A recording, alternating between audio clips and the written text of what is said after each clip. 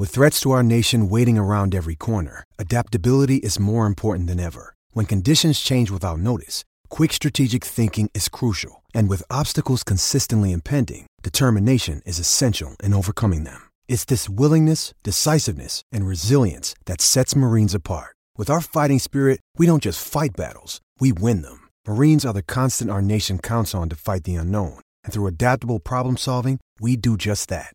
Learn more at marines.com.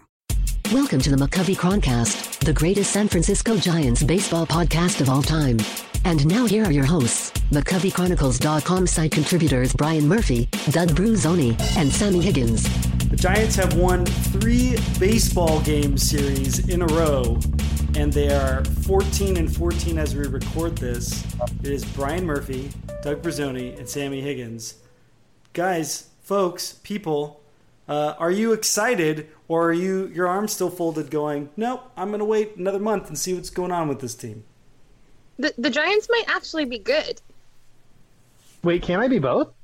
I can enjoy this and still be like, I'm going to wait and see. The biggest news, I think, at this very moment as I'm sitting here, and you can both jump me on this if I'm wrong, is that Joe Panik's gone for 2 months. Yes. So that to temper the excitement of taking 3 of 4 against the Dodgers, and I love that everyone around both teams approached this weekend going, oh god damn it. Like both teams just went in going like, this is gonna suck. This is gonna suck so much, and then it did, and the Giants still won 3 out of 4, but Joe Panik is down. I think that it's a thumb surgery, right? Is what it's looking like. It's looking like surgery. Yeah. So it's a thumb sprain, they said, but I think it's a torn ligament, is what I also heard. I don't know if that's the same thing, but it sounds like he's going to need surgery. He's going for a second opinion, I think, tomorrow. And, of course, another reason for Giants fans to strongly dislike Yasiel Puig, it happened on the knee of Yasiel Puig. It did. I mean, let's be fair to Yasiel Puig, though. He felt so bad about it that he went out and got himself injured the next day. Twice. I think I would actually say... He was being as fair as he could. I would say that is actually within his character. Yeah. I would totally see it. It would be like, Puig sad. Puig your friend. He's not... I didn't mean it. Puig to get us injured together. Hashtag Puig your friend. Surgery buddies. And the Dodgers are just sitting there horrified. No. Dave Roberts is like, we have talked to you about this so many times. You can't be surgery buddies with everyone in the league. Just because he has Tommy John doesn't mean you have to. So I guess the biggest thing that we should focus on out of this 4-game series, really the only thing that matters, that happened this week that matters, is Pablo Sandoval pitched the cleanest inning of relief we're going to see this season. Unless a Giants pitcher throws an immaculate inning, which is 9 consecutive strikes for 3 straight to strike out the side. I don't see a Giants pitcher doing that, but 11 pitches in under 2.5 minutes, and from a third baseman coming in to pitch is as immaculate as it gets. It's Pablo Sandoval pitching this inning. I loved the quote after the game when he was asked how he learned that curveball, and he said, "You don't learn that; you're born with it." Doug, what stood out to you about that? What's that? About Pablo Sandoval pitching. That it was the only fun thing in that game. It made the entire game worthwhile. That was not a worthwhile game, by the way. Apologies to Alan Hansen, who homered in his first at bat of the year.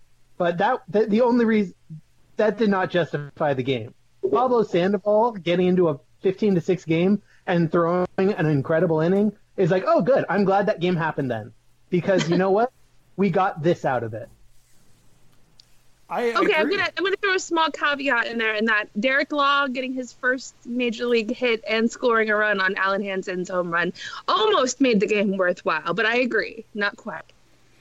I think that is a good number. That's like a solid number 2, and maybe not even a distant number 2 of things that happened in that game, because it's almost like if the Pablo thing hadn't have happened, we might all be saying that's one of the most improbable things you'll ever see. Is Derek Law having to pitch and then get a hit and then score the run, et cetera, on an Alan Hansen home run, which I want to get into Alan Hansen in a little bit because, my God, I didn't know he existed until Monday. And I'm sort of paid to know this. But for me, what stood out was that I had forgotten. I remembered quickly that he warms up before each game, basically pitching, like long tossing. But I had forgotten he was a switch pitcher. So to me, what was the exciting part was, had there been a left-handed batter, had there been a situation, he could have gone lefty-lefty. He could have. He said, someone said after the game that he wasn't planning on doing that because he had surgery on his left arm or his left hand at some point, and he's still treating a little gingerly. Okay. But come July. So he didn't want to air it out. Come July, yeah. When he comes in July as the 7th inning guy, that's right. He's going to be a switch pitcher. So, because I know you both heard me say this many times before, but I feel like switch pitching is the next innovation. It's the next thing to happen in baseball. I think it just would have been exciting. But everything that happened was as exciting as it could be. Like, I did not need that to be any more exciting than it was, because it played out beautifully. He threw a 69-mile-an-hour pitch. We could not have asked for anything more. The 69-mile-an-hour curveball, by the way, was a tight, perfect curveball. It was beautiful. I just want to focus on the idea that under the ash, the pile of garbage, whatever you want to say about that game, the Giants did something they did not do at all last year, which was find something good pulled something good out of something bad, which I think we'd all agree in life, but in certainly all the baseball we've watched, if that's the last inning of your game and you've got a doubleheader going into it, I don't think Bruce Bochy necessarily planned this, but it worked out in a serendipitous way that the Giants had basically been sorely lacking for a year and a half, which is that it just worked out. It got everyone pumped up, and it worked out as an actual strategy. And it had momentum is as great as your starting pitcher, is the saying, as the next day starting pitcher, sure. But again, coming into the series, the Giants brass, everyone involved with both teams were like, this is going to suck. And then it did actually suck on the Saturday. And somehow there was just that moment of like, oh, this isn't going to be as bad as it feels like it is. So. Oh, sure. Everyone's all excited about Pablo pitching in the 9th of a blowout. But then when Pablo hits a walk-off at the end of last season, everybody complains. You're right, Sammy. We really did. We really did ignore that. No, it wasn't even people ignored it. People were actively mad that he cost the team the first draft pick. That's right, because now we're just sitting here speculating about who they're going to get picked second. Who cares about that? But yes, so Pablo Sandoval is he's the April hero almost, single-handedly. We might get into that later about who's the April hero, because we're not going to record another one before the end of the month. So the Giants also took 2 of 3 from Washington, and they took 2 of 3 from Los Angeles, which we talked about. I'm going to say that 2 of those 3 series wins are really great, and the Nationals one is the bigger sign, though, that the Giants are better than we thought coming into the season. They're basically possibly as good as we hoped they would be heading into the season. I'll say that because the Nationals are struggling, and the Giants didn't play down to their level so much, except for the getaway game, of course. But when they lost 15-2.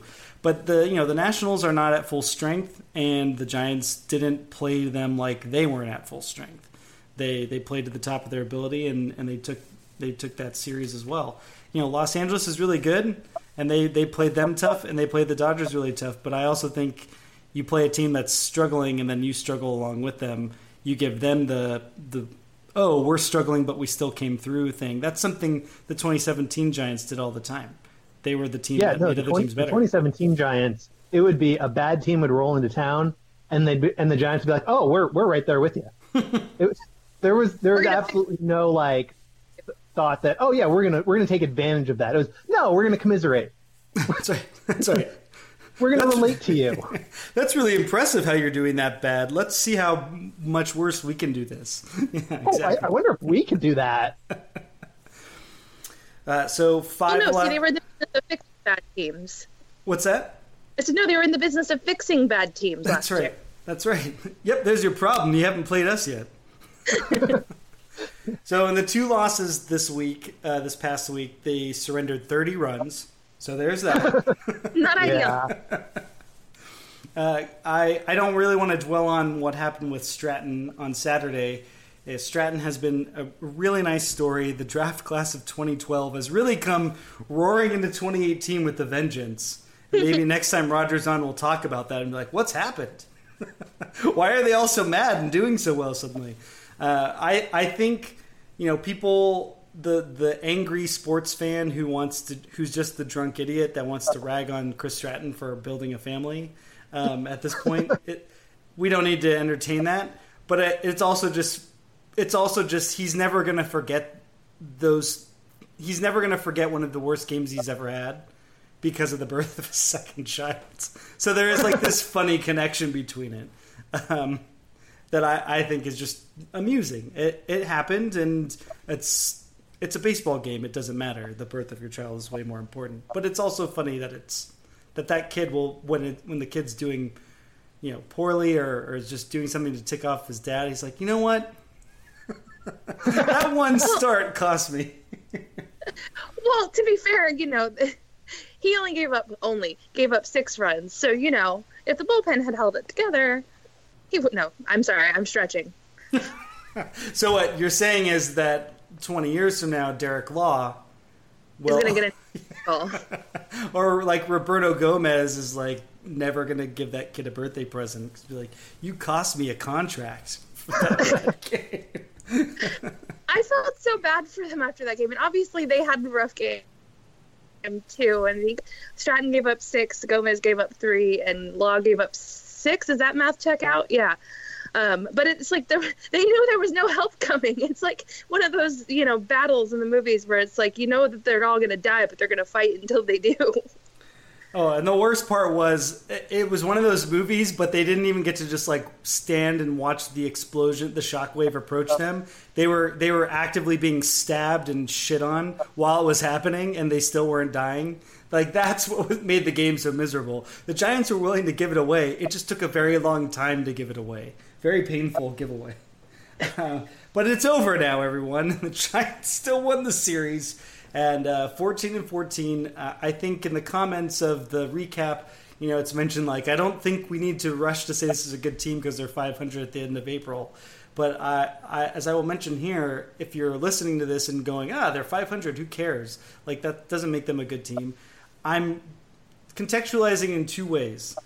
They did not have a winning month all of last season, and I'm not even sure they had a 500 month last season. I could be wrong on that. They did not. Okay, they didn't even have a 500 month last season. And in fact, they have to win tonight. We're releasing the podcast on Monday, April 30th. They have to actually win tonight to secure a winning month for the first time since June of 2016, which is ridiculous. So at least on those levels, they're much better off than they have been. But in the other context, the second context, and that is plenty of teams that have done well have had slow Aprils. And you would rather the Giants have a slow April where they're at or slightly below 500 than when they're 6 games under. You know what I mean? Like, it's better to be in this position than being the other ones. They're much closer to their goal this way. Yeah, they're not 16 and... Oh, do some math, Brian. They're not 16 and 12. But they are certainly in a better position. And you have to also factor in Jeff Samardzija is not at full strength. They didn't have him for most of the month. Johnny Cueto was actually on the disabled list at some point this month. They didn't have Mac Williamson, who's now back on the concussion DL, which we'll get into in a second. And, Hunter Pence struggled for most of the month. Andrew McCutchen saved 2 hits, has really been nothing special.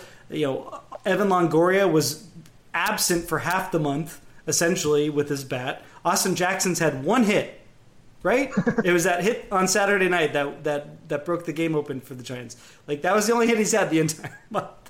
Brandon Belt was benched 5 times this month for striking out and is ending the month on a hot streak and is one of their best hitters. And, it's Chris Stratton had one bad start the whole month. Johnny Cueto, all of his starts have basically been excellent.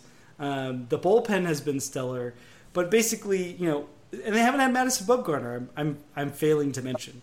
So there's been a lot of ups and downs, and yet through all that, they're 500. That's great. That's good. That's actually a sign of a good team.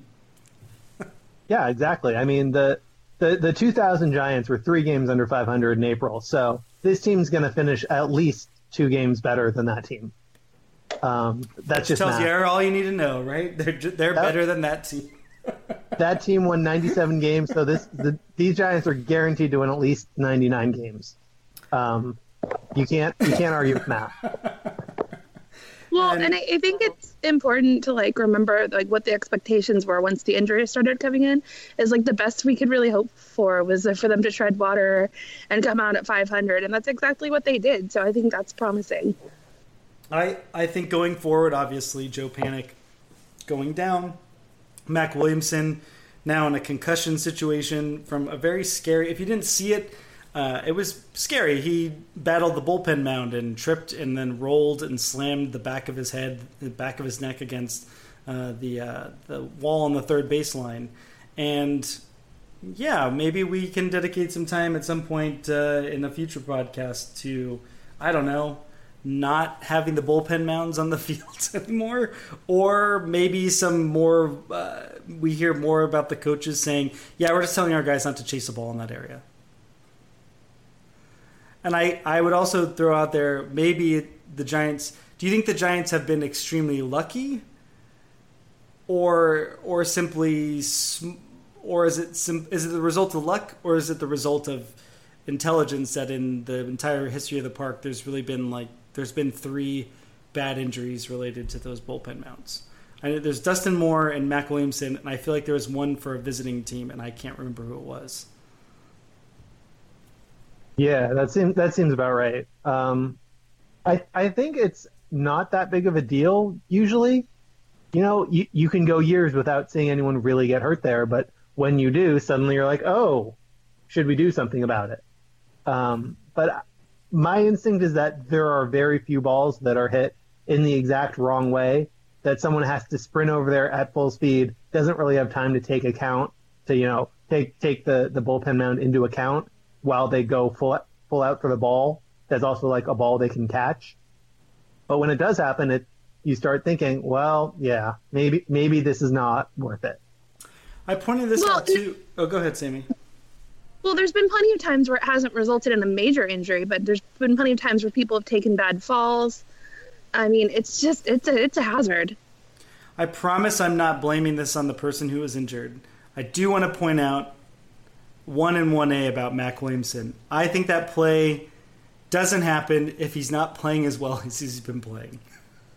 Because I think when you're playing with confidence, you have the shield. You're not thinking about the problems that could happen, and you're thinking you can do things. And you're thinking you can do a lot of stuff. And I think he's comfortable enough in that situation, that part of the outfield, and on balls like that it was just one of those things where maybe he was at 95 or 100% going towards that. And if this was another time where maybe he's scuffled out the box, he's at 75% or maybe 85% of hustle, and it's that extra 10% that, I don't know. However, we saw the inches with the Dodgers. Your foot falls the wrong way, you're falling off the mound. You're positioned slightly differently on defense, the ball gets right past you. So who knows? I'm just saying, man. And this gets in my 1A. Mac Williamson, for one, if he's confident, maybe he doesn't get hurt. Not confident, maybe he doesn't get hurt. But because he was confident, he sprinted into the injury, which leads into my 1A. Why is it whenever he's doing well, he gets hurt?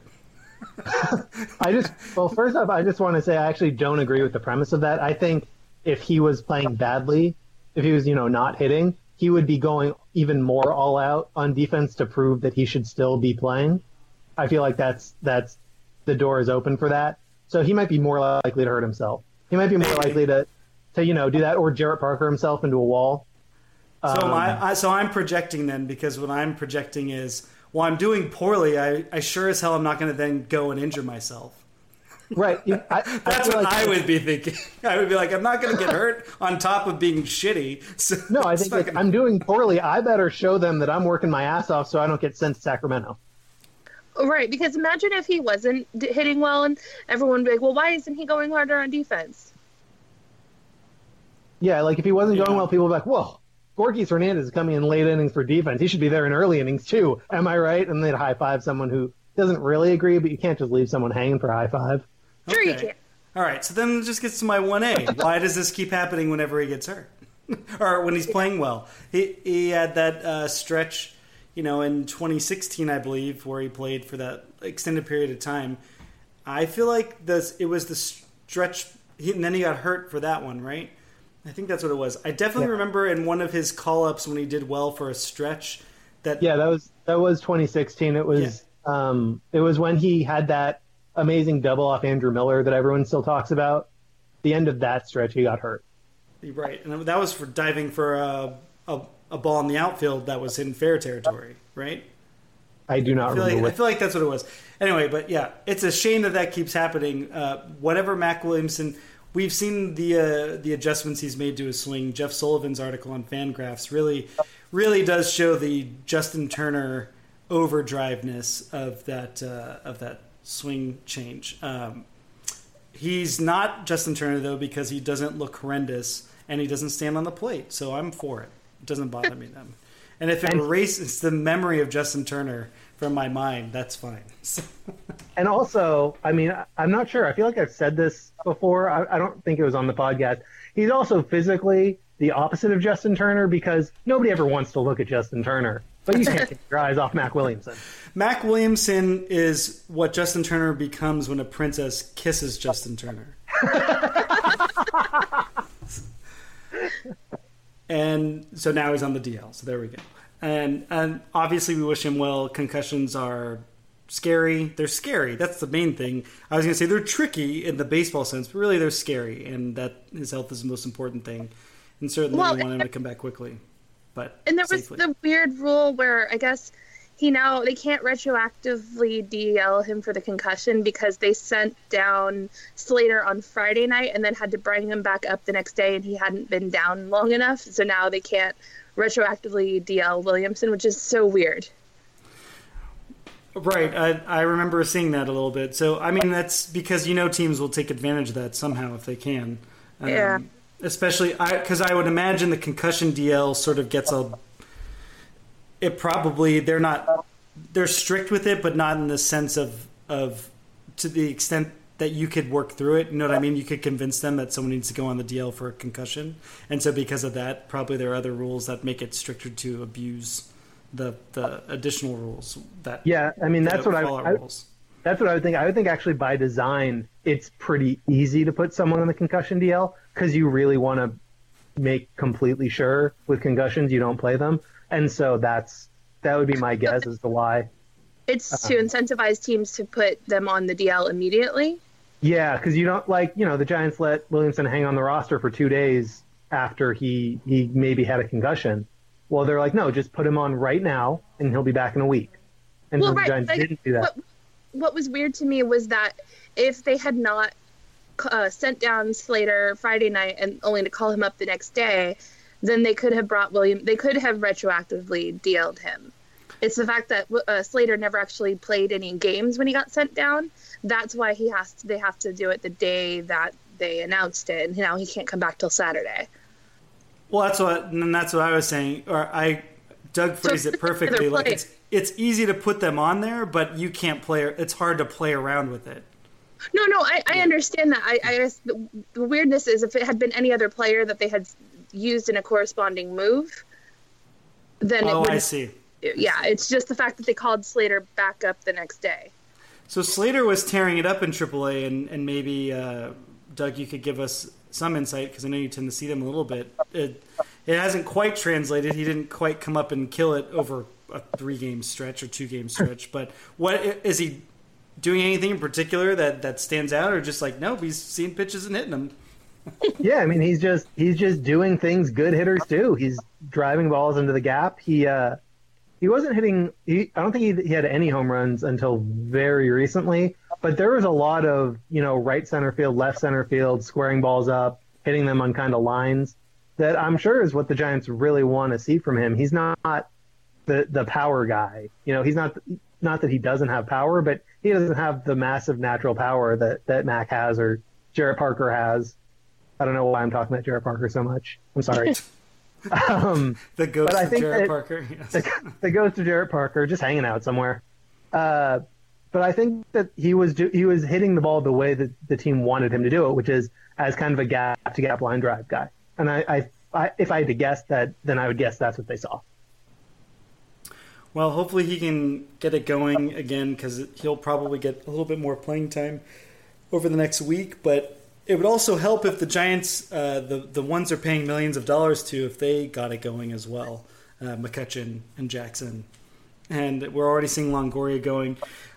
One person they're not paying millions of dollars to, which we should talk about before we fully move on into what's going on ahead, and that is Ty Blach being a Dodger, not Slayer, Dodger restrainer, Dodger controller, Dodger dominatrix, Dodger subduer, Dodger comptroller. I don't know. So Ty Blach has pitched extremely well against the Dodgers and basically not that great against everyone else in his career. And you know what? I'm okay with that. Right. If you have to pick one team. That's right. I mentioned this in the recap yesterday, and so this is just what I'm seeing. I see he just pitches with confidence. Like he's sharp enough, but not sharper. His pitches are not necessarily better than when he's pitching against other teams. I don't know if the sequencing if he's got a script going against the Dodgers because he gets what their hitters are able to do. If he's just more focused because it's the Dodgers and he can hit his spots. I mean, he doesn't have great stuff. It's all cunning and guile for him. Yeah, and in any case, and against the Dodgers, he seems to have that extra little bit of cunning and guile. Pluck, I think if you will. Crew can kind of call it ownage. Ownage, sure. But what is he? Ownage. Yeah, ownage is ownage, I believe. Yeah. Oh, of course. But I mean, he's attacking hitters inside. He struck out Yasmani Grandal with a fastball at 91 miles an hour, and that's a pitch that any other hitter would mostly crush. Grandal batting right-handed, maybe not as good as when he's hitting left-handed, but it was just above the hands, just barely, and he got it in just enough to really get into that hole in the swing. But the confidence to even attack a hitter like that later in the game, I believe it was in the 6th inning, just even doing that is sort of impressive, and it's surprising, and it's, he's not throwing a better curveball against the Dodgers than he's throwing it against other teams, but he's maybe just throwing it in different counts than he usually would. Maybe he's just able to get ahead of them better. In any case, Ty Blach being the he's basically the missile that the Giants can truck out. I'm trying to think of a mystical weapon. I got nothing. But he's basically this mystical weapon they can trot out whenever the Dodgers rolling it down. And I tend to think that is charming. Because this is baseball. This shouldn't work this way, and it's working exactly this way. Yeah, he's what? Aragorn's Ghost Army? There we go. I mean, he's I mean, I don't want to get into the Marvel thing. I can't think of what he is. He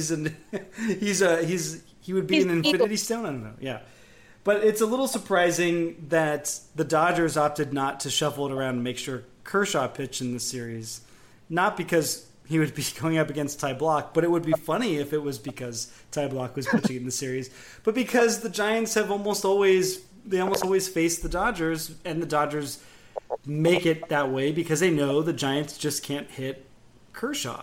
So Kershaw being the best pitcher on the planet, still in my estimation, him being trotted out for every one of these series doesn't have the same charm or pluckiness or kind of just jokiness of the block thing, but it is essentially the same thing, which means that the Giants have their own Clayton Kershaw. So they don't need to sign him. I mean, before that, when Madison Bumgarner's playing, the Kershaw starts are a little bit more fun because you have the Madison Bumgarner. Is he going to homer off of Kershaw today? The answer is usually yes. Right. You do have that extra thing. All right. I just had to get the title block in there because Sammy did a fantastic job of putting together a rundown, and she included that, and I have not segued into that at all. Let's look ahead real quick. Let's do our picks to click. Let's review that right now. Let's just do that right now because I want to get into this week real quick. I don't remember who had it. I think Sammy won again though. Doug, you didn't get to pick. So. No. Who did you pick? That's just as well because boy, I have not nailed it when I picked. Well, it's 2-1-0. Right? No, wait. Sammy won again, so it's 3-1-0. So who was this week? I'm sorry, 4. If 4? I won this week. Yeah, because I got 2 for Evan Longoria. That's why I gave you the 2, and then you won again. I didn't give you 2 again. I won Brandon Belt, and then did that, I which win is 1. I only gave you 1 for that. You said I should get 2, and I said no, you get 1. You said if I won this week, I got 3. I'm like, so that's if what I won this week, I'm at 4. Okay, so that's what I mean. You got 4. You have 4. Okay. So did I win? Who did you pick? I don't even remember. It wasn't anyone memorable, though. I picked Brandon Crawford, and he did get his first home run, and he has been hitting a little better. No, you should not win just because. No, you don't get to win for Brandon Crawford. Hold on, I don't remember who I picked, but you know what? Since I don't remember who I picked, I'm not going to dispute it. So, but again, I'm a week late. I picked Pablo Sandoval the week before. Right, but that doesn't. Or a week early. It doesn't count. I'm just saying I picked. The only one I got right was the first one. I got Joe Panic, and I picked Brandon Belt, and that was then became the week Brandon Belt got killed, and then you picked him, and then that was the week he got hot. I picked Pablo Sandoval that week, and he did nothing. And then this was the week where he had the best inning in the history of baseball, and I get nothing for it. Nothing. Did I pick Posey? Maybe no. I said we can't pick Posey. And I wouldn't have picked Longoria, so I don't know. But, all right, I guess Sammy wins. I mean, I guess unless we want to sit here and pause and go and listen, but nah, who cares? Sammy won. Sammy has a commanding 4-1-0 lead right now. Let's look ahead. The Dodgers are gone, so it's the Padres. And it's the Padres, and who else is this week? And now we're in the stretch where the Giants don't have... They have plenty of off days. Who was I reading about, rambling about their off days? They have an off day on Thursday. They're playing the Padres and the Braves this week, which is first of all, what a miserable week. I guess the Braves have Acuna and they have Freddie Freeman and they have some players of note, but it's in Atlanta, which is also worse. Well, it's better to go to Atlanta now than in the summer. Yes. Good point. It's a good point, Doug. All right. So, Sammy, you won. You're up first. Come back to me. I gotta figure out who needs. I gotta figure out who needs the luck. Who needs the spark? I'm gonna pick McCutchen. Maybe I picked him last week. I think you did. Yeah, I'm picking him again. Okay. I almost picked Gorkys Hernandez because I really wanted to write an article about Gorkys Hernandez, but then he didn't have any hits this weekend, and that knocked it out. But he had been playing pretty well in his spot time up until this weekend. And to the point where I was going to be like, maybe the reason why he's sticking around is because the Giants see that he has some use for them. He still does have use for them, obviously, but people keep wondering why is Gorky's on the roster, and I feel like he keeps proving just enough why he's the fifth outfielder. It's perfectly fine that he's the fifth outfielder. So I'm not picking him though. I'm picking McCutchen again. Okay, I'm picking Alan Hansen. He got called up from Sacramento. He was great in Sacramento, and I'm going to curse him by picking him instead of whoever Sammy picks. Well, that makes it really interesting because I was going to pick Kelby Tomlinson. Oh, we have a fight. Oh, man. So with Hansen, do you have any idea of if is he like a genuinely good switch hitter? I mean, he had a .409 on base percentage in Sacramento. I have no idea. I mean, I wonder if he is going to be, because the Giants very recently had a switch hitting middle infielder who didn't do all that great. I'm thinking of Abreu, of Tony Abreu, but that's not actually the guy I want to say, but that is the one I'm thinking of right now. So I guess, is Alan Hansen better than Tony Abreu? Is the question we will find in the coming weeks and months. I think because Doug picked Alan Hansen, I'm going to take Kelby off the table, and I'm going to go with Austin Jackson. I feel like he's starting to turn it around. With I'm glad you're going to get him going, Sammy. That's going to be important for the team. Yeah. 1 hit in 100 plate appearances. I think that's good. Has had more than 1 hit. He had 2 hits in Saturday night's game. It's the most impressive part of Austin Jackson's season so far has been that he's had the worst plate appearances. He's had worse plate appearances than Brandon Crawford. Brandon Crawford has had no good plate appearances this year and is striking out at an alarmingly high rate. But Austin Jackson is actually outclassing him in both categories. But now Sammy's gotten him going. All right, okay. I don't think I really got Crawford going, though. I think I just won by default, so maybe I should stick with Crawford. Are either of you noticing anything about Crawford? I just feel like he's giving away at bats. So I noticed in Saturday night's game that he came up with 2 runners on in two different plate appearances with 2 outs, and he swung on the first pitch and just hit into like really easy outs. And so I don't know if that's like a longer going theme, but that's something that stood out to me. It's like kind of like maybe take a pitch, wait for your pitch. Well, he did come up through the Giants organization. I don't know if he's ever going to think that, but yeah, it doesn't look like he changes his swing for any situation or his approach for any situation, or it just looks like he's giving away at bats. I'm not even going to try to psychologically understand it. Just what it looks like. He doesn't look like he's going. Like he's doing it. It doesn't look like he's doing anything when he's up there.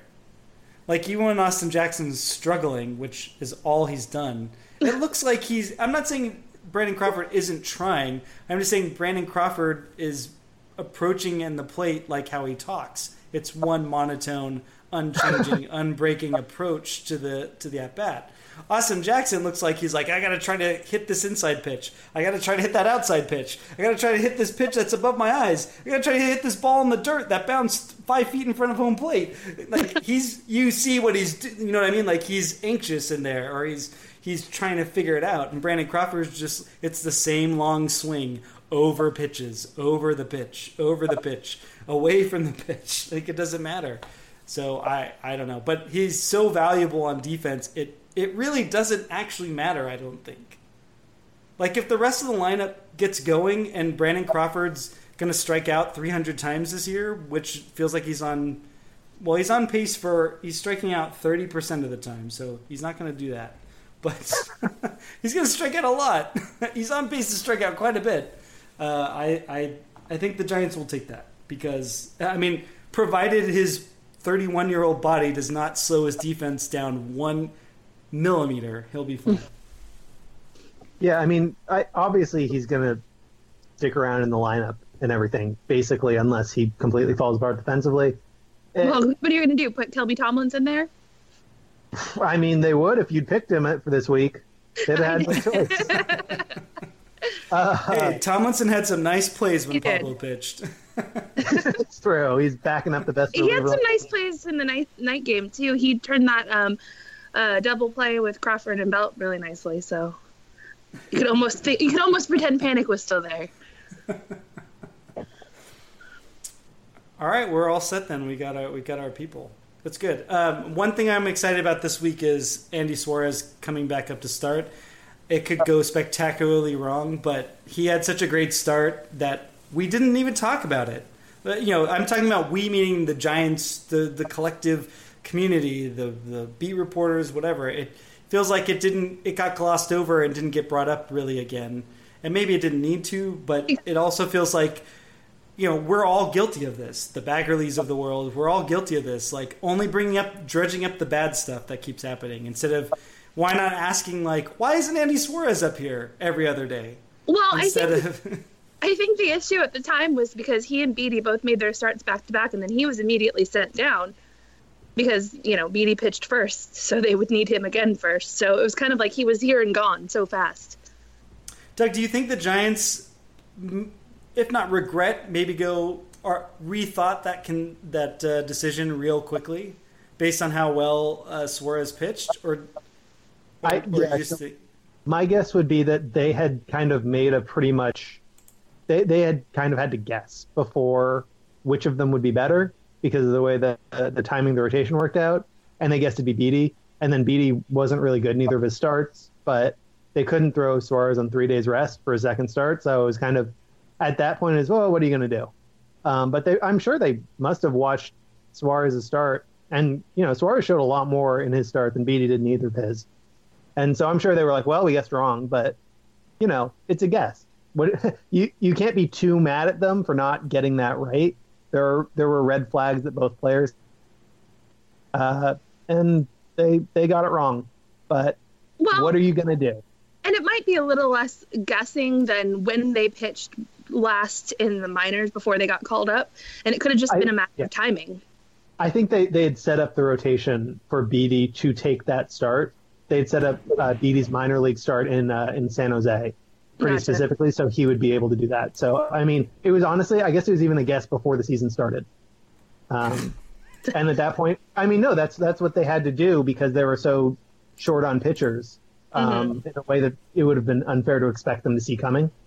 And so at that point, you do your best. I think, the way the Padres have played the Giants the last season and already this season, they've just beaten the Giants' brains in. I can see that start for Suarez going very poorly very quickly. But I'm very excited because I think you come up and you don't walk anybody and you strike out 7. I think that's really impressive. Especially, I'm not used to a Giants pitcher doing that when they get called up. Usually there's some walks in there and there's some wonky control, and he just never looked like he was overwhelmed by the situation.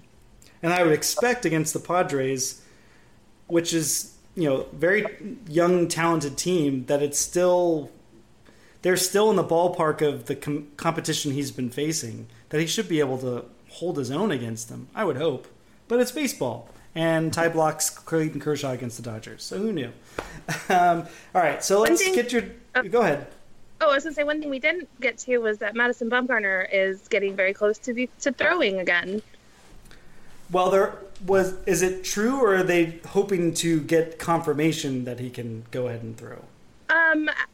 That's a good point. The last I saw was that they were hoping that he would be cleared to throw by, the 1st? That sounds about right. I still think it's going to be June 1st, or right after Memorial Day that they'll have him come back? Well, yeah, but throwing was the first step of getting him back, because then I think they wanted him to be throwing for a couple of weeks and then start rehab. So it'll be. Obviously this week is. Now you mention it this way, we should probably phrase it as this is a very important week for for Madison Bumgarner, and therefore for the Giants.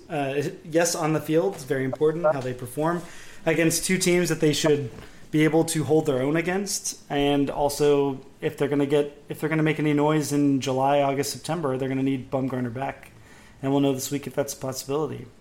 That would be quite a bit of bad luck if they lose Panik, Williamson, and definitively are not going to have, if there's some setback with Bumgarner, all in the same, within the 72-hour, 96-hour window. That'd be rough. Like you're asking for bad luck right now. It's what I do. No, yeah. We didn't even talk about Jeff Samardzij's start. I wanted the first start. I was like, that was a great start given the situation. The second start was kind of what I expected. Was actually what probably should have happened in the first start. So do we take anything away from the Samardzija start, or we just go, man, I hope he gets better? The second one. Yeah, he had a short rehab stint, so just, I hope he gets up to full speed. I did want to ask Doug about, did you see Hunter Pence this weekend? I did. I saw him on Saturday night. He got one hit. It was not an impressive hit. It was kind of just a ground ball that, sometimes not especially well hit ground balls find holes. It was just one of those. Mm-hmm. Otherwise, he struck out and he reached on an error. And he looked pretty good in right field. He was pretty much max effort out there. But he doesn't look especially great offensively right now. Well, that seems par for the course. All right, let's get to your Twitter questions. We ask your Twitter questions every week at McCroncast. And the first question I see is from Chowder at like the soup. And the question is, if Brandon Belt was a prospect, would Bochy play him over Hunter Pence? So I guess that's if Brandon Belt were a left field prospect, let's say. If he were Mac Williamson, maybe? Would Bochy play him over Hunter Pence? You know what, Chowder? I feel like we already know the answer to this question because it's almost exactly what's already happening. I still think Brandon Belt's being treated like a prospect by Bruce Bochy. I think him being benched 5 times in the first month of the season because he strikes out on borderline pitches indicates that Brandon Belt, we're getting him back into the Belt Wars. Brandon Belt gets treated differently than the other hitters on the team. I would like to point out Brandon Belt has the 3rd most plate appearances on the team. So I think we can calm down with that. I'm just saying it did happen, though, in the first month of the season. I'm not saying that's, he's playing well, but I'm just saying he does get treated differently than other players. I don't think he does. I think that, Bochy has he's not looking right or something, or I want to get these other guys to, maintain what they were doing in spring training. I don't think it has to do with Belt. I think we as a fan base are probably, as the pro Belt fan base, are probably way too so what's Brandon Belt doing right now? How does this affect Brandon Belt? I don't think that they're thinking about Brandon Belt all that specifically. That's kind of my take on it. Okay. Well, that's wrong, but we'll move on. Andrew Bader at Andrew_B_Bader asks, who are the Giants' best and worst tippers? This is using some imagination here. We could guess. We don't have any inside knowledge. I don't have any inside knowledge on this. But I think you could...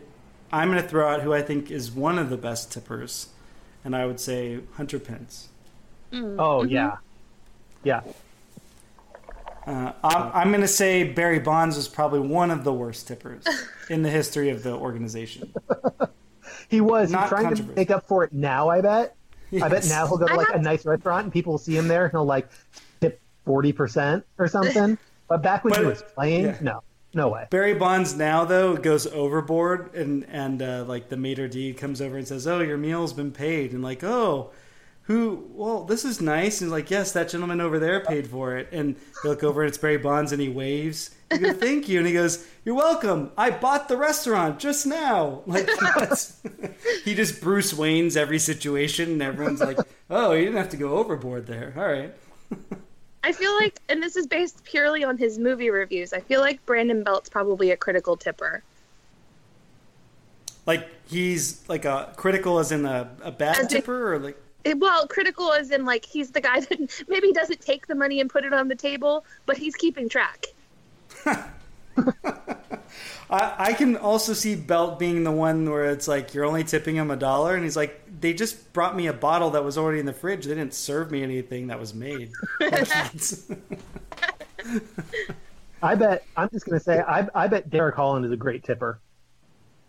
Yes. He seems like someone who would, he doesn't want to be noticed for it, but he wants to make sure he takes care of these guys. He's a good guy. He wants to give a shot. I'm going to go with he's been the tallest guy in every room he's ever been in, and he knows he can't hide. So he's had to learn how to be a good tipper. Because they'll say, oh, that tall asshole didn't tip me. And here's here 6 with Detroit last year. That's right. Let me throw this little wrinkle out there. Which minor league low a call-up bench player, AAA guy, tips beyond his means? Shouldn't be tipping as much as he does. He tips the full 20-25% every time, maybe buys people's food every now and again, just not smart with his money because of generosity. Mac. You think Mac's blowing it out? I don't know. He just seems like a nice guy. I'm all about Gorky's. Gorky's, okay. And I think Gregor Blanco maybe when he was making the minimum or was a minor leaguer. I'm gonna say Chris Shaw. If you've ever met Chris Shaw, he's like a talk show host.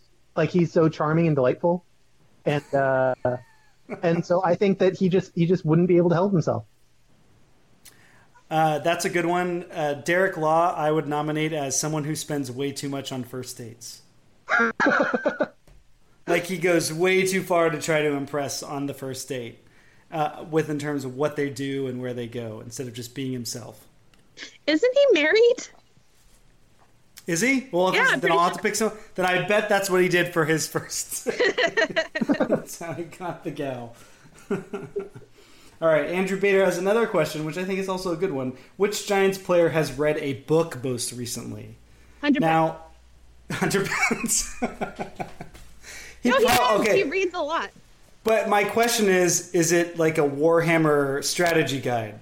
I don't know. I just, because I watch his wife's YouTube channel, so he reads a lot of not self-help, but self-improvement things and that kind of stuff. Am I the only person who, when someone says, "Have you read any books lately?" is thinking fiction, or am I alone on this? Or well, okay, so I feel like he would have read nonfiction, but not that. I bet he's read like Guns, Germs, and Steel within the last year. I'm just gonna call it right now. I think these are the answers we need to have. These are the questions we need to know. Because the questions are always, what's your favorite book? But like, what's the one you last read? Yes, I want to know. I bet Sam Dyson's read a book recently. I bet he likes to hang out, read a book, and curl up with Snuggles. My thought on Sam Dyson is he would be the one I'd be most surprised by to be the most Zen, like Buddhist like. Like, I think he's the one that does the transcendental meditation. Out of all the... I guess Hunter Pence is the actual one who does transcendental meditation, right? Yes. So, besides him, who else on the team might do that? That I'm for some reason I'm going with Dyson. I'll say right. this. Corey Guerin. No. That's a good joke. Corey Guerin looks like a paranoid Barry Zito. Like, he, even with the beard, like Barry Zito became a hoarder and just like became a shut-in, and it's Corey Guerin now. He moved to a cabin in Kentucky and stopped shaving because razors are made by corporations. I think Corey Guerin's paranoid because he doesn't know where the ball's going. So he can't control. He's like, they're always leaving guys on base for me. He doesn't know who's responsible for it, but he's afraid of it. The man. Yeah. All right. Let's see here. I can't even read this. This is such a long handle, I don't even know. But this is a long time, first time, so we got to do it. At Multiphasic. Is this Multiphasic from the comments section? Yes. Hi, Multiphasic. Hi, Multiphasic. Hi, guys. Long-time listener, first-time caller. Which Giants position player from the SF area do you most wish you could have seen pitch? Which position player do you wish you could have seen dramatically out of position, i.e. infielder in the outfielder in the infield, Pedro Feliz as the catcher? And then there's actually a follow-up question. The last is, which current Giants position player would you most want to order a delicious concession from, and what concession would they be making? This is the most important. I'll be grading your replies. I'll take my answers off the air. It's a good two-tweet sequence there, Multiphasic. Let's start with the first one. Doug answered the first one. He wants to see Nate Shearholtz. I can't think of anyone else in the SF era I'd want to see pitch. No one else is coming to mind. Brandon Belt. Brandon Belt? Yeah, okay. Did Sean Dunston pitch? Not with the Giants. Because wasn't the whole thing with Sean Dunston that he throws like 98 miles an hour from shortstop to first, or some ridiculous velocity? Spectacular arm. Yeah. So I would have liked to have seen him Felix Rodriguez it up there, where he just throws 15 fastballs in an inning and somehow gets through it, like 98 mile an hour fastballs and gets through it. Which position player dramatically out of position? The Pedro Feliz at catcher thing is really hard to top. Yeah. I feel like I would have liked to have seen Tim Lincecum play any other position. I think that would have been funny because he was so small. Well, which position player do you wish you could have seen out of position now? Oh, was it specifically position player out of position? Yeah, it was. Yeah. Okay, sorry. I have not a tie. I just have two. Bonds at first, Posey at third. Oof. Honestly, my answer is probably Scherholtz at third again. Because for a very long time, it was kind of a recurring thing on McCovey Chronicles. People were like, what if we move Scherholtz to third? And I was like, stop doing that. So you know what? Now I wish they had, because I would have liked to see it. I would have liked to know, I would have liked to have that peace of mind of knowing if I was incredibly right, or if it was just a blip and I was still right, but like he didn't show up, but I was definitely still right. Everyone calm down, I was right. Those are the two options. One thing about Nate Scherholtz pitching that I forgot to mention when you said it was very likely he would have pitched without a glove. Because that jerk didn't wear batting gloves. Favorite thing. Let's see. Sammy, do you have a... Oh, wait, go ahead, Doug. Sammy, do you have a position player you want to see out of position? No, I was already on the concessions one. Okay. Would you most want to order... concession. Yeah. You want Brandon Belt to sell you. We all know. I would... You know what? The only one I would trust is Hunter Pence with a coffee. Oh, yeah. Yeah, he would do well. That. He would, you don't want Pablo Sandoval making a Ghirardelli sundae? Sure. The thing about Pablo making a Ghirardelli sundae is that it would not look good, but it would be amazing. But then part of it would taste like his hand. There's no way that's not the case. It would absolutely happen. I didn't order a Ghirardelli sundae from Pablo, though. I ordered a coffee from Hunter Pence. Well, too bad. Pablo Sandoval's right there, and he's sliding one over to you. And you're eating it to be polite, and it tastes like his hand. Well, I'm going to say I'd order a funnel cake from Nick Hundley, because I think backup catchers love funnel cakes. I want. Let's see. Oh, I should have had an answer for this. Now I feel really You know what? I want Buster Posey to just hurl some peanuts at me. And I want to be holding... You don't actually get to eat the peanuts, they just hurt you, and then you say thank you and leave. That's right. You pay $12 for Buster Posey to throw peanuts at you. By the way, they never leave the bag when they hit me. They just leave a bruise, an individual peanut bruise, even though they're in the bag. Okay. I think the Giants found their next gimmick. That's right. At S. Svensson, Steve Svensson asks, Melancon was moved to the 60-day DL. Not much info about actual progress regarding his injury. Yes or no question. If you were betting with your money and not the Giants, does Melancon save a game in an SF Giants uniform in 2018? No! No! I'm pressing the no button. There's no no button. I'm pressing it anyway. No. Mark Melancon's career is over. We're never going to see him again. Or we will see him and it won't matter. And it'll be gone right away. Yeah, but it doesn't mean he won't get another save in the meantime.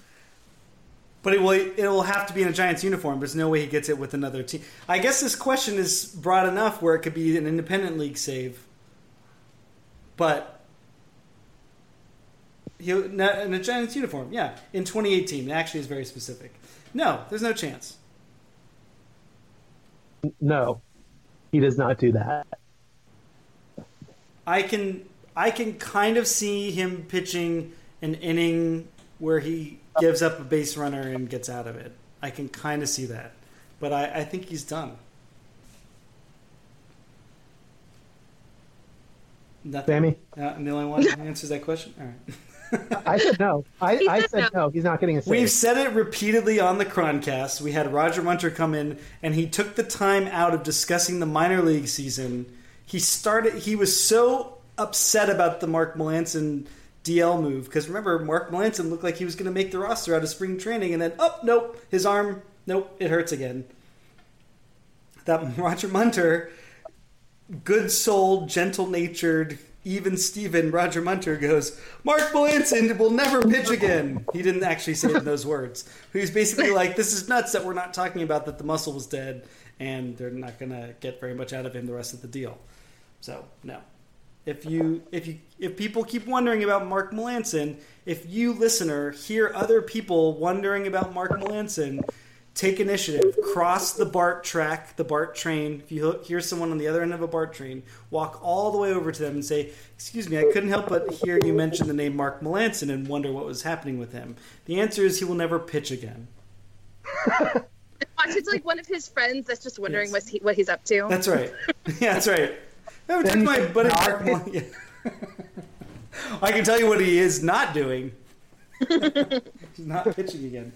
Andrew B. Bader, one last question. How many innings will Pablo Sandoval pitch this season? That's a great question. I'm going to set the over-under at...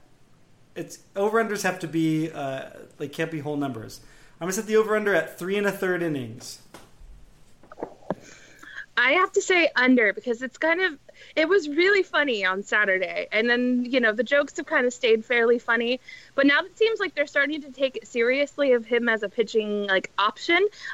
That's not funny. I want under. It was good in the blowout. I don't want to see it again. No offense to Pablo. I'm also going to say under. It took a blowout and a doubleheader where in game 1 the starter was done in the second inning for him to pitch. The Giants as an organization do not like having position players pitch. Bruce Bochy doesn't like having position players pitch. It was fun. I don't think it's happening again. So, under. Well, we could all be... I'm taking the under as well, and we can all be right if he pitches just 2 more innings. Because if he pitches 3 total, so we could all be winners there. And if he obviously pitches 3 innings in the season, some shit went down. So... All right. Well, if you want to send us your questions during the week, even when we're not asking for people to send them, go for it. We will make a note of them. Rob Hayner had one more question. Rob, it's a little bit too existential. It's about when, if you knew you were going to die, would you want to know? Would you rather know when or how you die? That's the question. Well, we might answer that on another one. But right now, where the Giants are doing fine. When they're doing poorly, maybe we'll revisit that question. So, in the meantime... Send that to us again, because we'll forget when the Giants are on a bad losing streak. That's right. So next Sunday. And then we'll be like, can it be today? That's right. The last thing you see before you die is a Derek Holland start. Excellent tipper, Derek Holland. That's what we need to do, just spread that around. Excellent tipper, Derek Holland. And if we get John Miller to say it on the air, we should win a prize. Thanks for listening. We'll be back next week. You can find us at McCroncast. I'm at McCoveycron. Doug? I am at Walk McFly. Sammy? I'm at Sammy Higgins. And be sure to drop in to the McCoveyChronicles.com comment section. It's just McCoveyChronicles.com. Excellent content every day. So much content every day. You won't know what to do with yourself. So you should just sit there and do do it it all. We're a content machine. That's right. Churning it out. And we'll have some big announcements this week for site additions. We're going to have some more. We'll have some more. Oh, I can't speak. Have more writers joining us this week. So check that out as well. And we're excited to have them. And we're excited that you listened. Thanks again. Have a great week. Bye. Thanks. Bye.